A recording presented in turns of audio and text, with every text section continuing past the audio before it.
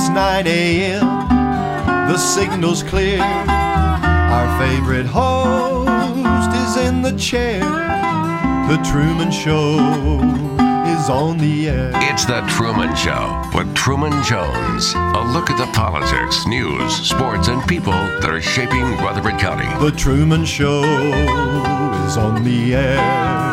The Truman Show is on the air. From Sylvan Park Restaurant on Northwest Broad Street, Truman Jones is on News Radio WGNS. Good morning, Rutherford County. Have JD on again, JD Kennedy. Good morning. And JD, you do such a wonderful job. We've been sitting here almost 2 hours just enjoying the time, watch it pass ago. And I have absolutely enjoyed the whole time. It's been a two-way street. Yeah, though. because of all the stories. My gosh. I just, you have stories about everything that mystifies people. We have talked about the UFOs before we went on the air. Some of it I don't know what in the world we could say as far as being on list telling everybody. Well, that's all right. But it's really fascinating. Sure. And all the other things that when you're in high flight and and Star Spangled Banner. Yeah, Star Spangled Banner, reaching out. The high flight is one of the best. I guess it's poetic. I guess you might say. Oh, it's more prose. Yeah. Because it's not rhythmic. It doesn't perfectly rhyme, but it fits. I remember how I would get excited, and I had all of that. Hey, hon, just keep it. Yeah, birthday.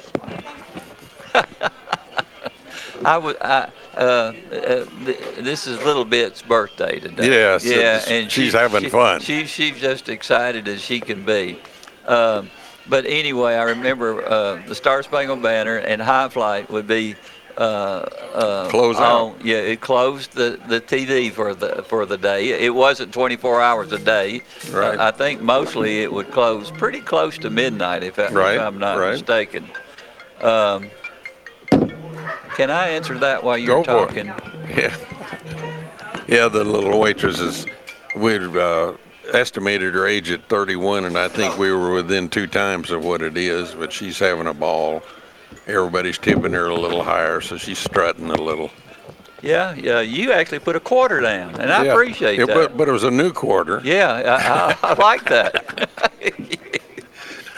I had an important phone call I had to answer. Okay, my warranty's running out on my car, and somebody from Pakistan. They're so nice. I mean, 4 or 5 times a week. They have really, concern. Yeah, bless their heart. But anyway, we're talking about High Flight, and every night we would make sure that we stayed up long enough for the Star Spangled Banner, and then they would do the High Flight thing when you like you being a pilot, and you would reach out and touch the face of God, and that still brings chills down my. Oh, and mine. Yeah. And the rolling and spinning and tossing, and it's a feeling that until you've seen it, you can't believe it. It's a relief. The young kids like to get a release from life. Well, we got a release when we were flying. Yeah. You were on the other end of the airplane. Yeah. Well, I got a release as soon as I went out the door. Yes, you did. Yeah. And people say, how could anybody be stupid enough to leave a perfectly good airplane? To be perfectly honest with you, I felt more safe out there with that parachute than I did having to land in the plane. I had a lot of people tell me that they were terrified to land with us. Yeah. And, of course, when they'd flown with me, they had a reason. You loved to harass us, didn't you? Oh, yeah. That was one of the fun parts of flying. Oh, yeah. Well, they harassed us, too, now. It was a two-way street. It was a game. And, of course, we're not training for a game, so you're trying to make something loose out of it. Well, being a pilot, you have seen some very unusual things happen while you're in the air. a multitude of things. I think the one you liked was the UFO thing. Yeah. That we were flying on the South China Sea outside of, say, Hong Kong, someplace along in there, 2 o'clock in the morning. And right there, nobody will talk to you on the radio. I used to have to relay my position reports through Cronwell, England, halfway around the world, and then they'd have to call back on the landline. But we're flying along just cutting air, and we looked out, and there was a white light off of our right wing. And when you're flying at night over water, you can't tell if it's 20 yards off the wing or 2,000 yards off the wing because you don't know how big it is. Yeah.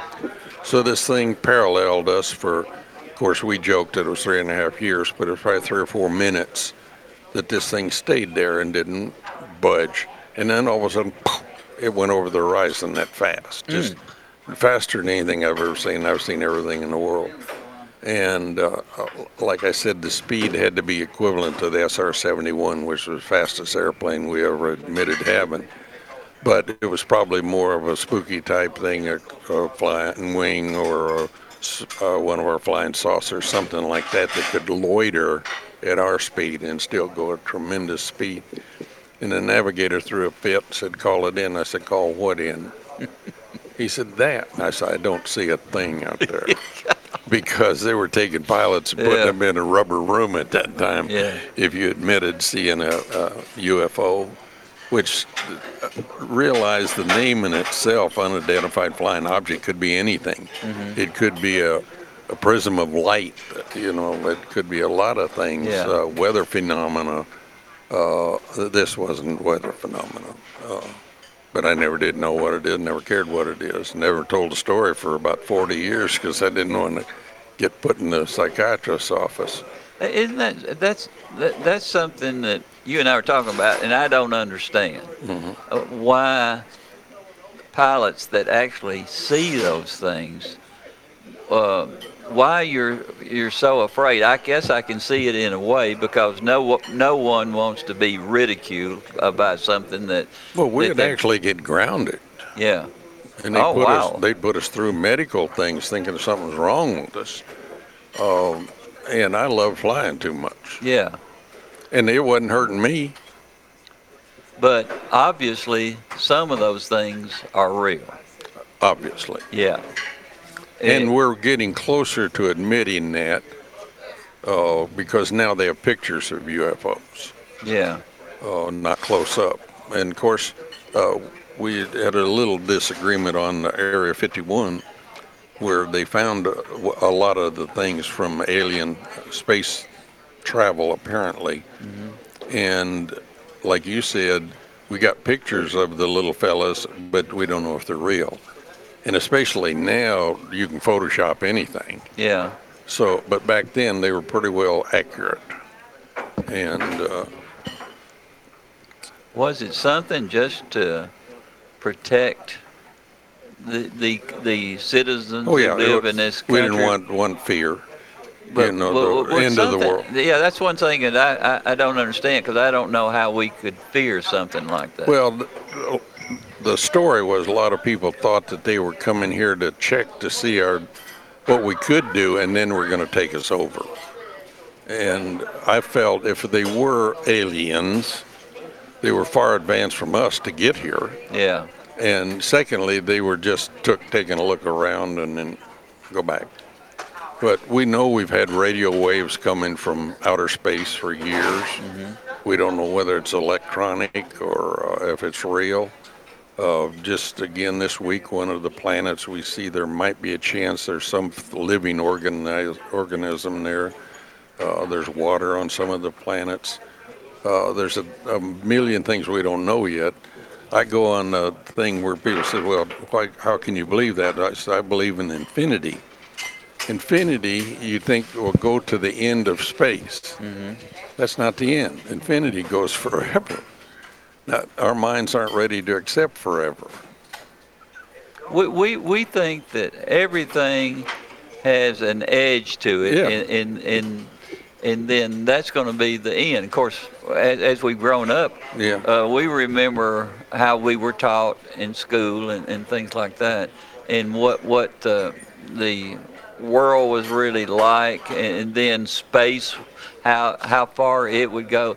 It seems to me we always think there has to be an end somewhere. Well, we want an explanation of everything. Yeah. And you can't explain infinity. Yeah. You can't do it. Your mind won't go out that far. Well, that far goes again. We have a phone call. Go for it. I knew it would take something like that. Yeah, that ought to stir the bucket. Caller, welcome aboard with J.D. Kennedy. Okay. You can win $1 million then by the name of this caller. I didn't hear that. How you all doing? You win $1 million. Yeah. He's going to give you $1 million if you can tell him what his name is to the audience. Right. Truman, hey, Casey Clark, I want my $1 million right now. Yeah. It'll be in the mail, boy. It'll be in the mail. Thank you, Casey. It'll be in Confederate money. Let me tell you. You all know something. You know, I'm originally from Smyrna, Tennessee, Hilltop, they used to call it. That's good. You know, my family moved to Murfreesboro in 1960. And, you know, and, of course, they moved, and I lived in Smyrna. I didn't come when they came. I stayed with my grandmother down there. And my family, I was one of the youngest ones in the family, and they always told a story about my older sisters and brothers. They told a story about them seeing something. You all brought up about UFOs and stuff like that. They seen something like I say, UFOs. And we said, you know, how people are always talking, I wouldn't do that. But they always told it, and they were serious about it. And so when I learned a little bit about music, I started playing music back down Smyrna when I moved to Murfreesboro. Started playing for a church in Smyrna Baptist. One evening, went to choir practice, and I, sat in there and listened to the older people talk, and they were talking the same way my sisters and brothers had talked years before. They had seen the same thing in Leanna. I said, wait a minute. My sisters and brothers had talked about this. They had seen the same thing that my sisters and brothers had seen. And I've got to saying, wait a minute. And like you all are talking about now, sometimes it pays to listen, and you never know what's really going on right around you. And we don't pay a whole lot of attention to it, Casey. Sometimes. Yeah. You never know until you just, give people, just kind of listen. There's a lot of stuff. And, I mean, if we just, you just really don't never know. And they told the story for years, and they were serious about this. Yeah. And they said they seen the same incident, the same people, the little people that they seen that were doing the same thing, looked the same way in Leanna. Back in the early, this had to be in the early 50s. Yeah. They had seen the same thing. Sure did. I just want to let y'all in on that. Appreciate it, gentlemen. Thank you, Casey. I really appreciate that. Thank you. Call. I relate space travel and distance and when you're going to run out of space and things like that to life. Everybody knows they're going to die, but they don't believe it. That's right. And I think that's part of the hereafter. Is going to, like it said in Peter Pan, it's going to be a great adventure. Sure. When we get there. We shouldn't be afraid of something that's coming up like that. Well, I like the old joke where the guy says, "Are you ready to go?" And he's, "Yeah, but not tonight." Don't you love it? Yeah. All right. So if you were, J.D. Kennedy was flying out there in a C-130 today, and you saw an unusual aircraft go by you, and you actually can see the people that are inside that aircraft, and they look nothing like us, what would you do? I had to report it now. You would? Yeah. I think the world's ready for it now. They've seen so many pictures, and they want to know, what is it? Yeah. And I don't know it would alleviate their fears, but at least it would bring a little fact to it. Where Right now it's fantasy. Yeah. And people thrive on fantasy, but they want facts. They don't really want, like the old guy says, you couldn't handle the facts. You know? Well, they think that we can't. Not everybody's alike. We're in this country. We're 300 million different people here in this country. We still have people believe we didn't go to the moon. Yeah, and I've known. In fact, I know people right now that said we didn't do it. That's right. But there's something about, like the Warren Report.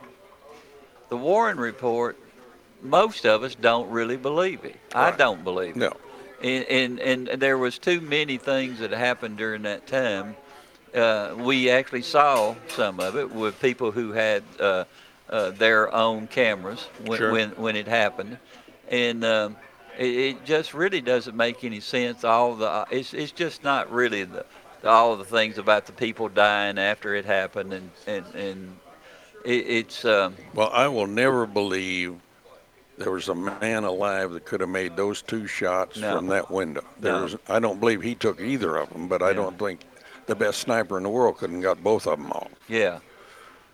And, of course, there's 1,000 ideas of what happened. One of my favorites recently is a Secret Service agent, when that happened, said the Secret Service agent next to him, when the first shot fired, he pulled his trigger and shot Kennedy in the back of the head. Yeah. Could have been. Yeah. Because the panic was there. Yeah. And if you're guarding the president, you're goosey. Yeah. But there's so many you're things that happen that they just don't want to let people know. And I've never understood that. I mean, everybody wants to know everything that was going on at any different time in the world today. And the government won't let you know everything. Yeah. Whoever. So we were discussing this also. Why they're not really protecting anybody when they won't release some of that information, and they can utilize it to kind of cower people down who actually see something, but they're afraid to report it because you're going to be a nut from now on. Yeah, they'll be pointing at you. Yeah. Well, think about it. There's a tremendous amount of information that's still top secret, classified, that has no reason to be classified. Yeah. We had an era there where we overclassified everything. Said the people aren't ready to hear it. Well, the people are far more astute than we give them credit for. Yeah. They can handle a lot more. Maybe they're not ready for it, but they can handle it. Are these Hollywood people? Because Hollywood seems to think that they're the hierarchy and they're the brightest people in the world. Well, so and a few athletes. Yeah. Oh, bless their hearts. Yeah. Yeah. All right. Let's get back to something I wanted to discuss. Okay. I can't remember how much we discussed it last time, but the savant that you met. That's a fun story. It is a great story. Okay, when I was at the academy at freshman year, we were treated pretty bad. But on rare occasions, they'd let us go out on what they called a dining out, where you'd go have a meal with a civilian family that had no ties to the academy.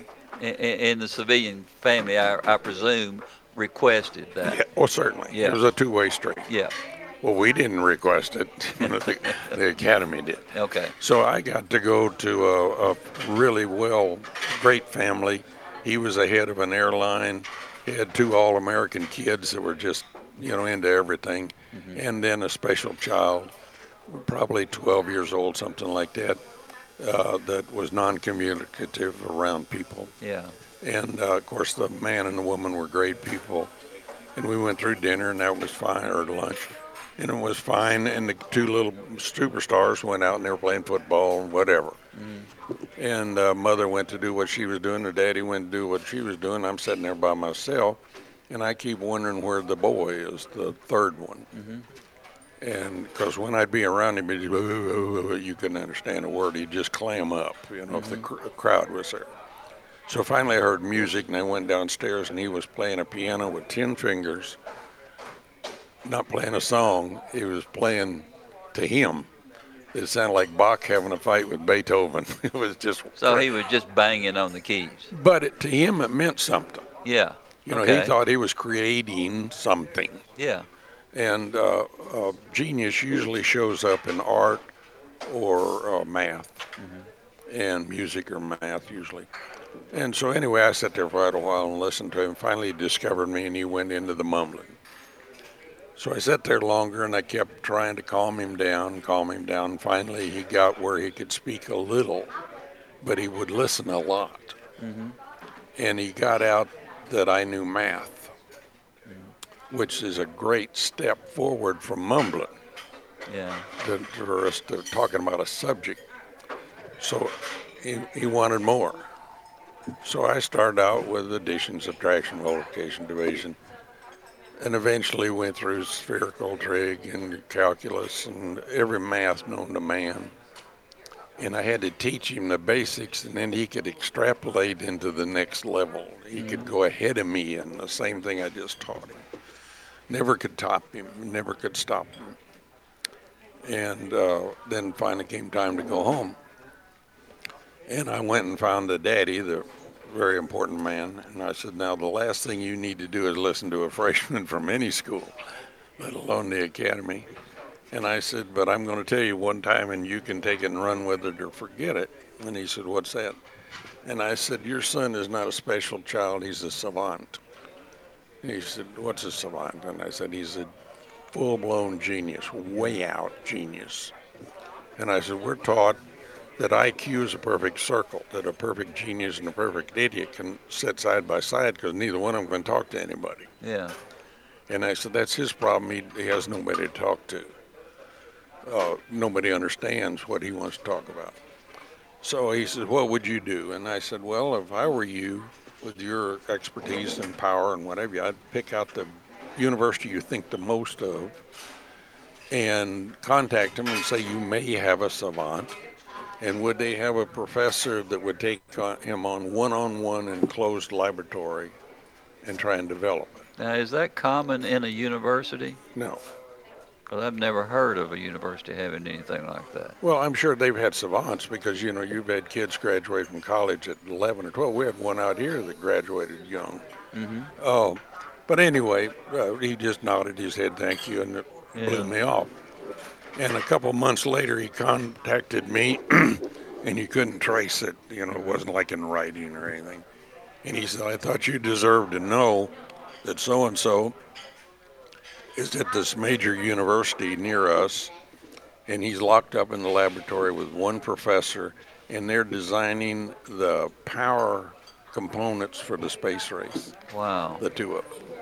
So he was similar to the Johnson lady that they had. Yeah, but Johnson lady was probably ahead of her time in math. Yeah, but she was normal in most other ways. Everything else, but she knew math. Yeah.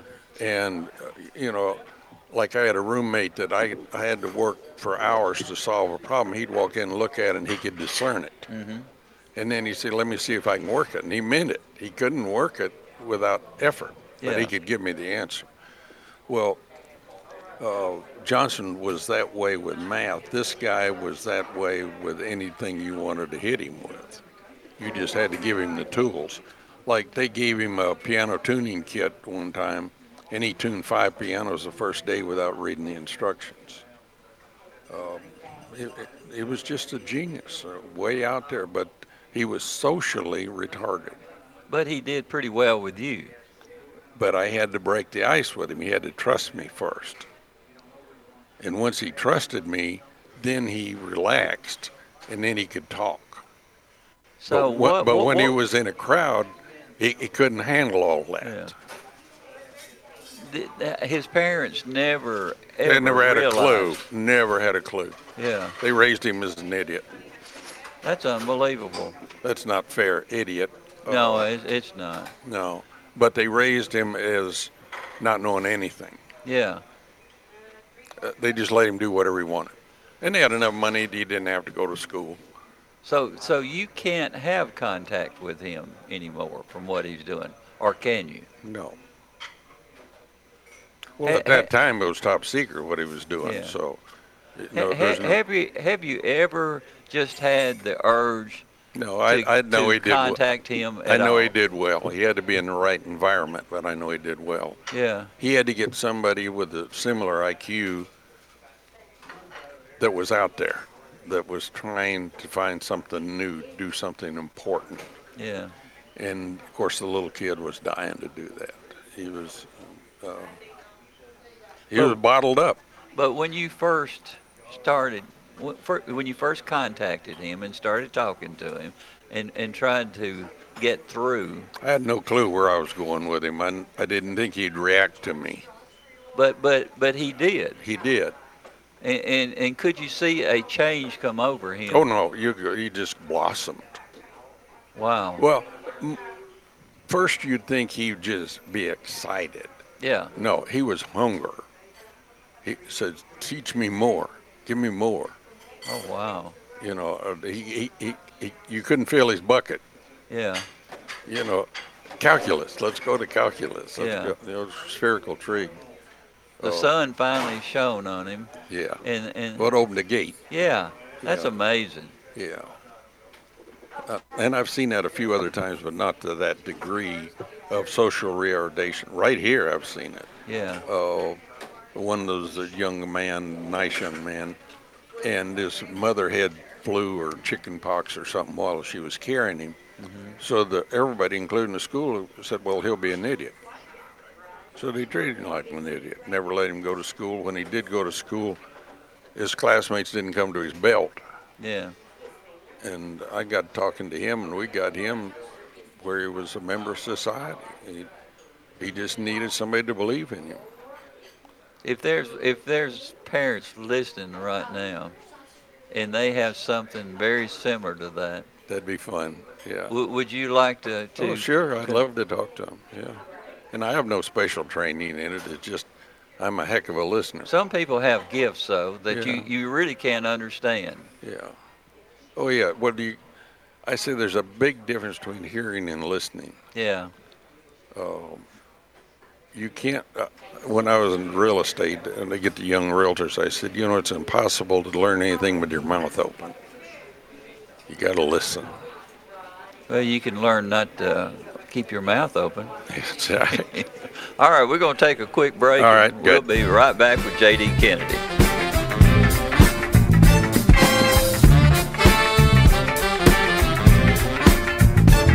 From Sylvan Park Restaurant on Northwest Broad Street, it's The Truman Show on News Radio WGNS, FM 100.5, 101.9, AM 1450, and streaming online at WGNSradio.com. Now's the time to start teaching good financial habits to your children, and we're here to help. Hi, I'm Nancy with Heritage South Community Credit Union. Our Chipmunk and Squirrel Saver accounts help your child learn how to save and reward them for regular deposits or good grades. Our Team Cash accounts help your teen learn to manage their money wisely and have options to build their credit. To learn more, visit our website, heritagesouth.org, insured by the NCUA. At Bud's Tire Pros, they care about those who live and work here because you're a big part of what makes this place great. This is Kay Mitchell at Bud's Tire. Come by and see us at Bud's Tire, 3600 East Main Street, or call 896-TIRE. They will be here through the good times and the uncertain times. For those who are out on the road, stop in today to see their full lineup of Michelin tires. For whatever you drive, Michelin has a tire to fit any need. Bud's Tire Pros, they're essential, they're open, they're local. Visit them online at budstireprostn.com. Hi, bargain hunters, listen up. French's Shoes and Boots is where you need to come for the best brands at the best prices. Boot brands like Justin, Tony Lama, Lucchese, Keen, Thorogood, Ariat, and many more. Shoe brands like Merrill, Ariat, Twisted X, and Hey Dude. Clothing by all the name brands, 50 to 70% off. Caps, hats, and accessories all marked down for this once-a-year sale. It makes good sense to shop at French's Shoes and Boots. 1837 South Church Street, Murfreesboro, Tennessee. Now, an update from the WGNSradio.com News Center. I'm Ron Jordan. After months of quarantine, civic and social groups are meeting again. The gatherings are social distancing and asking attendees to wear face coverings. The Murfreesboro Rotary Club held its first in-person gathering Tuesday at noon. 30 people attended, along with another group of similar size on Zoom. Oakland's Mansion Executive Director James Manning was a guest speaker talking about Oktoberfest. All the tickets are going to be sold online. This is the first year you won't be able to buy tickets at the door, so you've got to go on oaklandsmansion.org and get them now.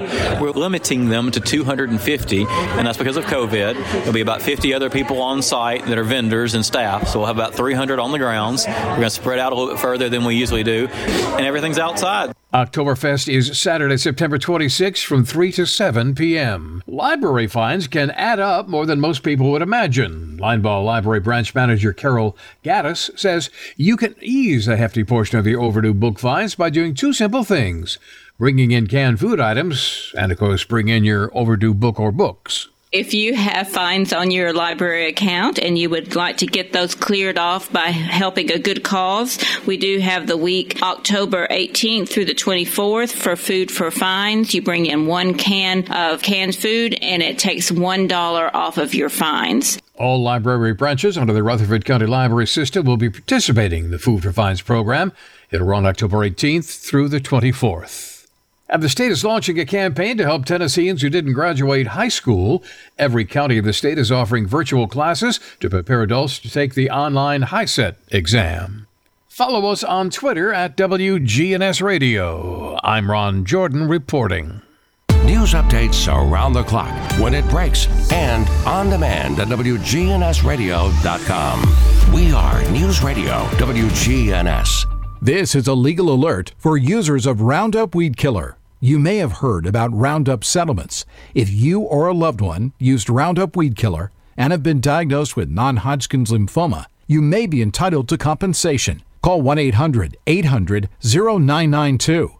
That's 1-800-800-0992. In a May 2020 Bloomberg News story, it was reported that Bayer AG is about to announce that they settled with over 100,000 Roundup victims who have alleged its Roundup Weed Killer was responsible for the plaintiff's non-Hodgkin's lymphoma. This news follows 3 landmark verdicts that totaled over $2.3 billion. If you or someone you love has been diagnosed with non-Hodgkin's lymphoma after being exposed to Roundup or a glyphosate herbicide, call 1-800-800-0992. That's 1-800-800-0992. Call now. Sponsored by Arnold and Itkin. Listen live to WGNS Radio on our website and Alexa or Google devices. Search WGNS Radio for on-demand podcasts in iTunes, Google Play, Spotify, and Stitcher. Plus, we have direct links to podcasts at WGNSradio.com. Good neighbor weather. We'll see a few spotty rain showers here this afternoon with partial sunshine developing and a high in the low 80s. Winds out of the southeast around 5 to 10 miles per hour. I'm meteorologist Jennifer Wojcicki on News Radio WGNS. Currently, it's 69. Premier 6 Theater is open. They're excited to see you again and will be showing some classic movies you'll be sure to enjoy. Check MurfreesboroMovies.com for showtimes for Premier 6 Theater. They're now open. From Sylvan Park Restaurant on Northwest Broad Street, it's The Truman Show on News Radio WGNS, FM 100.5, 101.9, AM 1450, and streaming online at WGNSradio.com. And I went through like 6 of them.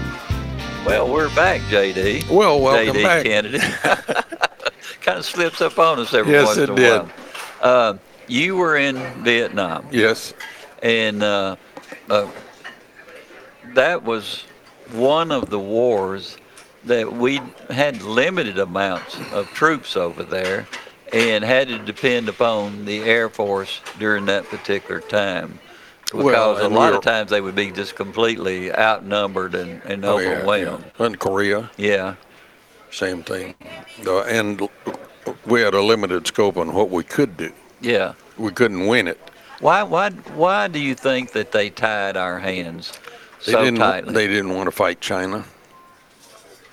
The only thing we could ever hear that made any sense was we were trying to stop the flow of communism, which, Greg's wife could talk about in more detail than me. Yeah. I don't know that we did anything good about that because when we left, communists took over immediately in Vietnam. I've always wondered how many of their troops, the South Vietnamese, were mistreated or even worse after everybody left. Well, one thing I discovered in Vietnam when we had time on the ground, those little fellas that were ARVNs that were fighting for the South had never known peace. Yeah.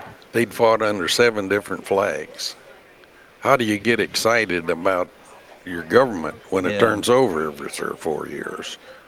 And then knowing communism coming. Yeah. But I think we were trying to save Thailand, maybe help Cambodia and Laos a little bit. But we were trying to stop the dragon from taking over all of Southeast Asia. The only thing that made any sense to me. Yeah. When I came back, all the farmers in Iowa would get around me and say, "How we doing?" And I developed an answer that was kind of a smart aleck answer. And I said, if you can tell me what one thing, if gained, is victory, I can tell you how we're doing, but I don't know what that one thing is. Yeah. Well, I know what I'm doing, and I'm proud of what I'm doing, but I don't know the big picture. What do you think Douglas MacArthur would have said during that particular period? Oh, yeah. He did. What he did in Korea. Yeah. Oh, yeah. Well, he would have done the same thing in Vietnam. Yeah. Like one of the jokes was that we couldn't tell what was going on in the Ho Chi Minh Trail because it was not in Vietnam. And we had non-classified ability to tell you where every truck was on the Ho Chi Minh Trail and how long the engine had been shut off. I had friends that walked the Ho Chi Minh Trail behind those trucks and was relaying it to boats out in the harbor who was relaying it to the world. We were far too sophisticated to do what people said we were doing. Yeah. We knew what we were doing, we just couldn't do it. And that's a sad state when you think about it, because you had all of those people that were killed during that particular war. I think we had something like 50,000. 55, I think. Yeah, and you think a lot of my friends. Why were we there to start with if we weren't going to win the war? Because we know that it could have been ended pretty quick with a victory, but it could have been starting a bigger one. Well, do you think China would have wanted to do that with all the technology that the United States have as far as wartime? Well, you can't win a World War II by air power. You can win guerrilla warfare like we were doing. Yeah. If you sent the massive armies from China, we had like in Korea, they just run us off. They almost did run us off the peninsula. They could have done it there. It would have been total slaughter. But the United States has been a country that they do not like to see the trail of blood. They don't want to be part of that. Just like Iran. I mean, Iran is one of those places that you could just completely annihilate. No question. But there are innocent people there that don't even want to be part of it. It's always government you're fighting and not the people. I've told you I've got 2 good friends that are in Iran that I went through pilot training with. And so there's a lot of good people, a lot of intellectuals in Iran. But they have... they're not going to get control again like the Shah had, not for years and years and years. It's going to be sad. And like you say, the only way you can stop them is to whoop them. Yeah. And we don't have the courage or whatever to do that. We can push buttons. Yeah. And there wouldn't be a China left, but look what all the carnage would be. Well, and right now China's a whole lot more advanced than they were back then. Yeah. Thanks they to us. steal our technology. Yeah. Yeah. It's frustrating. Yeah. Now, of all the time that you were at the Air Force Academy, right? The one thing that's always interested me, there's a height limit. It was. Have they eliminated all of it? But see, when I went in, you had to be qualified to be a pilot. Okay, like my buddy who was 6'5", couldn't fly the frontline fighters because it would have cut his knees off when he ejected. Yeah. So we didn't fit in the airplanes. The airplanes hadn't been built for big men. Yeah. So we had to fly an A1, which is an old propeller thing that you crawled out of instead of ejected, and did well. So we had a limit of 6'4", so all of us could be pilots, and most of us were. Mm-hmm. Now it's probably 8-10% are pilots. So these guys are going either into the Space Force or medical field or professor. A lot of them are getting a master's and doctorate degree either at the academy or right after it. When we were there, we were the new guys. Like I tried to get a major. Mm-hmm. And I, of course, was more in political science, international relations, Russian, that sort of thing. And they changed my major every year so I couldn't get one. Wow. They wanted me to be a Bachelor of Science. Uh-huh. Just, the last thing they wanted us to be was a military man. Well, that's what we were. Mm-hmm. But the people pulling the strings were from Princeton and Purdue and places like that. And, well, by the way, the Academy is the first school, I think, ever that got accredited before we graduated our first class. Wow. Yeah. And another thing, when the Academy was first started, I guess still that way, you had an age limit which was not 18. It was like 22 or something. So we had people that had played 4 years of football in the Big Ten come in as a freshman at the Academy. That's why we were so good the first few years. Now that wasn't done just because of the sport, was it? No. Those were they were the golden boys. There were very few of them, but they all had something special they had done. Yeah. And all did well. Then by the time they got down to me, they wanted a well-rounded person that had done a little bit of everything instead of being a superstar in one thing. Yeah. So the classes were different, and they were using computers to figure out, like I was not good in math, even though I am very good in math. I wasn't as good as they wanted me to be in science. I couldn't take their tests the way they took it. Yeah. They give me a nationwide test, I get A+. They could take me in before the final exam and have 6 professors there and ask me verbal questions, I get an A+. Go ahead and flunk the exam. Mm-hmm. After exam, same group or another group would give me a verbal test, and I get A+. Mm-hmm. So it varied a lot of the ability that the people were there, and it was amazing I went through. But they said they had a computer for the Kennedy curve. It wasn't going to happen again. Mm-hmm. They didn't want anybody that well-rounded. So you guys reached out into a lot of areas. It wasn't just Air Force or what you consider no. We were far from that. I had to take art appreciation because of the people that were judging us. I had to do the Last Supper, draw the Last Supper. I had to draw the musician, all of the old arts. So we had to take Camus and all the old literature. Mm-hmm. We said we were so well-rounded we had no foundation. That was pretty close. Mm-hmm. But a lot of people were taking 12 hours. We were taking 25 to 30 hours a semester. Yeah. So you had no free time. It was all studies. But who all can – you were talking about Purdue and some of the other universities, probably MIT. Sure. All of them. Caltech. Yeah. How much power did they have as far as being able to take that individual to their particular needs? Well, first of all, the power over the Academy was that they were going to determine if we got accreditation. Mm-hmm. So they'd say, oh, that's too militaristic. We need to get them over here. But they were dying for our cadets when we graduated. In other words, I had many friends that went to Purdue and Princeton to get their master's degree. They were loving the cadets because they were perfect students. It's just like we did well in football because the kid never made a mistake. Yeah. You were mechanical. Whatever your job was, you did it.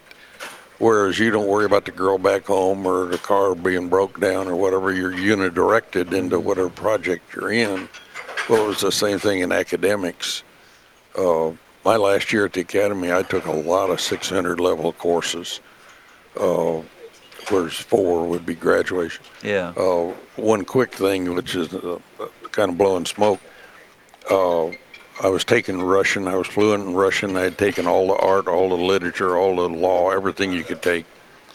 And they said, Saturday morning, we want you here in civilian clothes. 12, I think it was 12, 10 or 12. So we showed up in civilian clothes. It took us by a bus down to Colorado Springs, took us into a room with a big long table, 12 seats on each side of the table. All the officers were in uniform. We were in civilian clothes.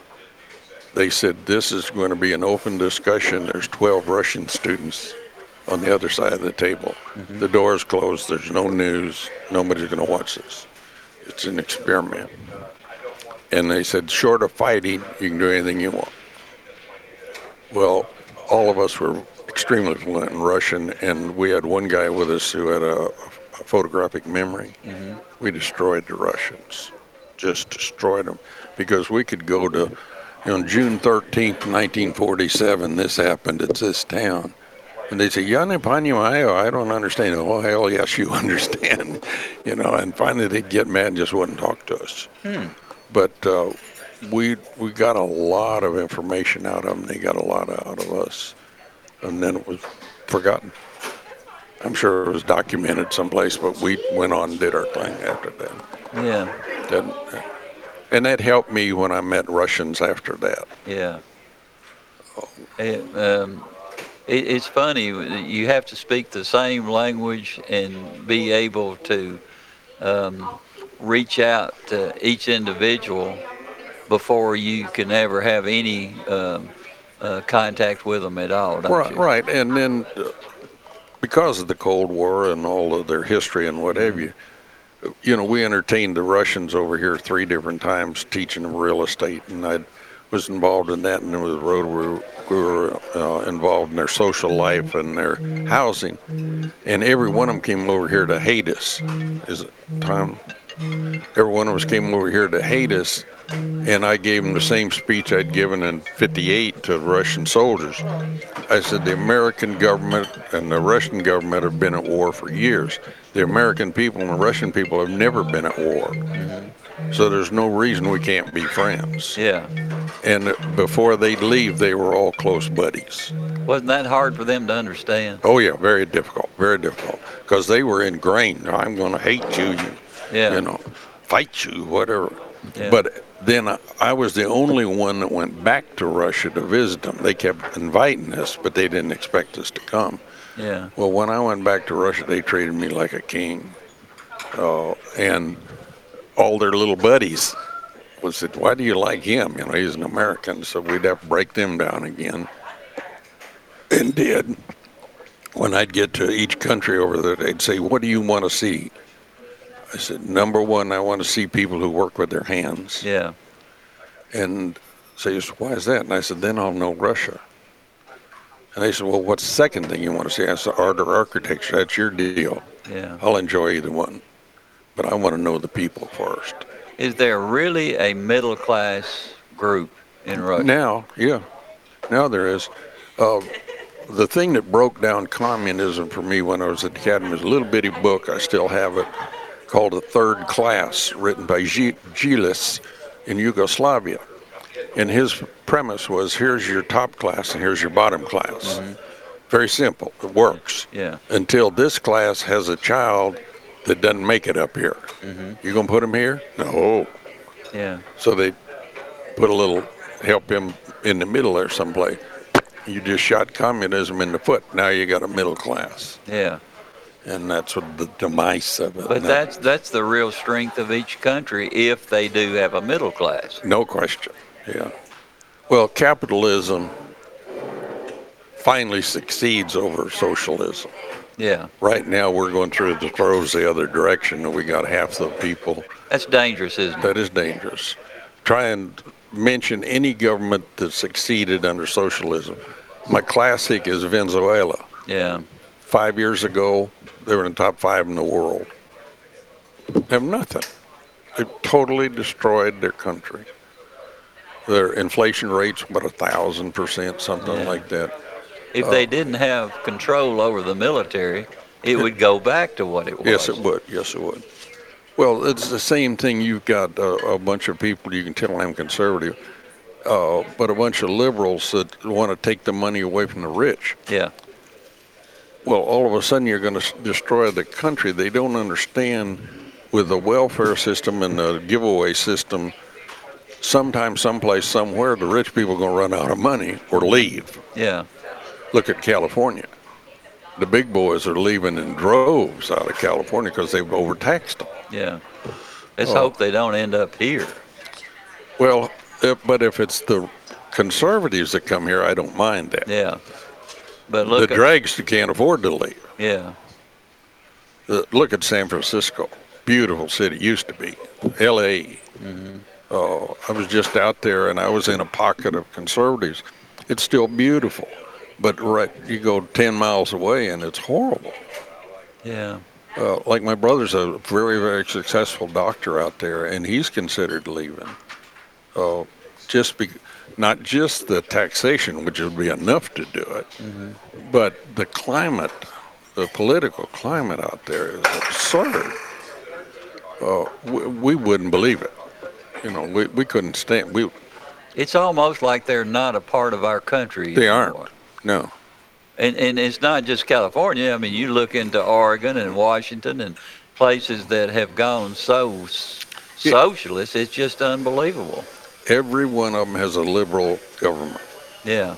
Every one of them. And I don't think people are looking at the entire political scene right now, which is sad because the media will concentrate on just a few things that they think that they can reach out to the public if they think it's a weak part of our government. Well, the people that are pushing whatever's going on are banking on the idea that people want something for nothing. Yeah. And there's no free lunch. No. If you get gimme, all of a sudden you're controlled. And this happened, we saw it in Russia when I was over there, we saw it in Venezuela. Greg's wife could tell us about Vietnam. Yeah. It doesn't work long, but it works. But it's absolute control. Isn't it amazing how some of these people get the false idea that they are elitist and they need to control the non-thinking people in our country? Yeah, because they aren't smart enough to take care of themselves is what they think. Yeah. Not true. Not true. You know, they lean on all the things that they don't want other people to have. And Hollywood is a classic example of that. And you look at Pelosi, she's not the brightest person in the world, as we all know. No. And there she is taking part on all the finery things that she has at her place, but she doesn't want anyone else to be at that But she's a level. great politician. Every person in the House owes her something. Yeah. She's the best fundraiser they've ever had. So she's allowed to run at the end of the rope because she helps everybody else. Yeah, but all the other Democrats. But reaching out to all kinds of Democrats like she has, she's put herself in a corner also no a couple question. of times. Yeah. And some of these in the New York, Michigan, Well, look at Bernie area. Sanders. Oh, God. AOC, she's the biggest liberal up there. I love the one where she says, don't worry about the police being defunded, just dial 911. Well, thank goodness she's an intellectual, right? Yeah. Mind of a brick. Yeah, unbelievable. Yeah, well, we just solved a lot of world problems today. What if you were a young man again, say you're 18, would you do all the things that the path that you followed when you were that age? All the original things. Yeah. But there are turning points in my life that I would have changed. Like when I came back from Vietnam, I had wrangled an F-4 fighter. And I was going to go take and shoot at them like they've been shooting at me for 5 tours. And a colonel friend of mine wrangled around and got me an instructor's seat. Kind of like a Top Gun. Yeah, but on the C-130. Yeah. And I realized then that I'd been an instructor because I was taking the colonels into Vietnam that hadn't flown in 20 years. Wow. And teach them how to fly combat. And they weren't taught that in the school. They didn't understand that. And they were dangerous. They were awful. I've had several where I walked into base ops and I said, if you let that person fly again, you're crazier than he is. Mm-hmm. And they send them home on my word. Yeah. But you asked me one time what airplane I would love to have flown. Mm-hmm. And I told you the F-4.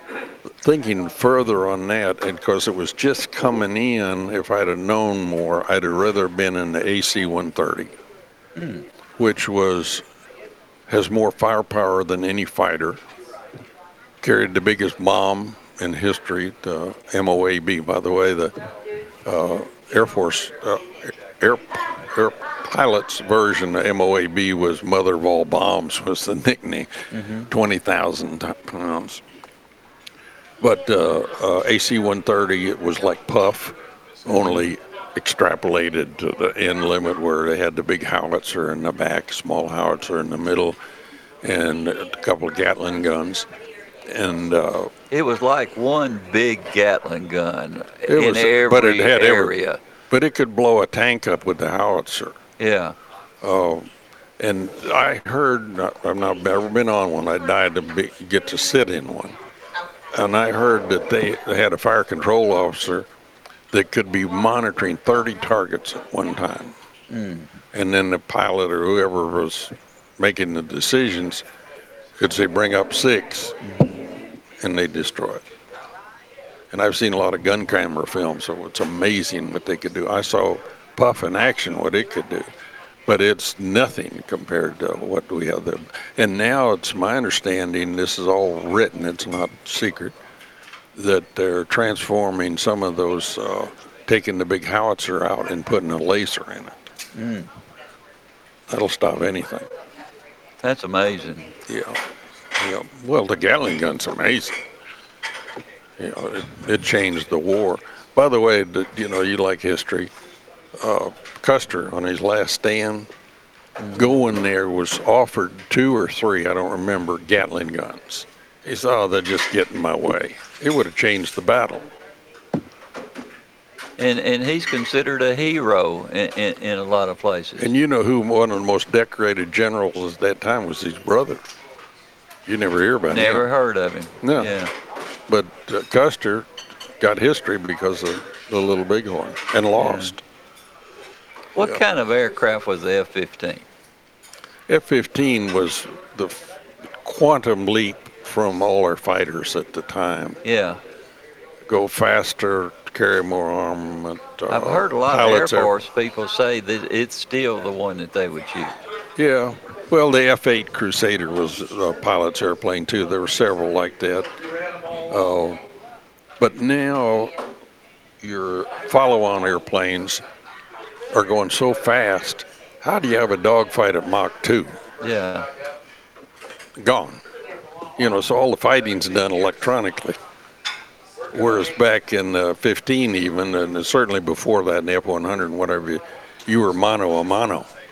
You were out flying the other guy. Yeah. But now it's all electronics. You never see the guy you shoot. When you're involved in an air fight, how much does it drive your blood pressure up and all the things that go with it? Well, can you keep a level head about you while you're doing that? Yes. It's been studied many, many, many times. My brother's a flight surgeon, and he studied it too. If you take 100 pilots, all fighter pilots, you'll have 5 or 6, 7, whatever, that pee in their pants every time they go up. They're just like this. You got the same number at the top that don't use judgment. I'm going to go kill that son of a gun. Yeah. It's that middle group you want that still can think along with not fearing or not letting fear win, where you're still in control of your emotions, but you're unidirected on what you're going to do. You got to be crazy to be a pilot. I've always said that. You've always said that. You're always. You guys are different than anybody else. I never felt I was crazy, but I felt I was unidirected when I was flying. Yeah, you were crazy. Yeah. Still am. Yeah, you still are. Didn't affect me. Yeah. JD, you're a lot of fun. Well, fun. I've enjoyed this. And you help the twins do their crossword puzzle every morning. Yeah. And I don't know if they would be able to complete it without you. Well, the one says that she just humors me. Karen, she says that she can do it before I wake up. But yeah. And the other one's better than she is. So you just They're listening right now. You know that. They're listening right now. So you're talking about Sharon's happy with you. Yeah, Sharon's pretty tough on the puzzle. Karen beats me, so you know where that leaves me. I'm a follower. You're a lot of fun. I enjoy when we sit here and drink coffee. Yeah. And get to listen to all the history and the great events that have happened and the real story behind the story. I had a person here that those girls would know well that bugged me and wanted to do a television thing or a camera of me telling my war stories. Mm-hmm. And I said, let me explain it to you. I said, well, I'm going to do it once, and I'm going to do it only for family. Yeah.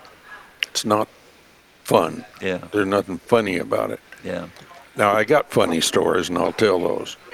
But I said, when I did it for my brother, when it finally started, and it was just he and his wife and I said, now at the end of this, you will be provided cyanide tablets. Do you still have some? Yeah. You know, Gary Francis Powers had one and didn't use it. Yeah, maybe. Well, I don't know.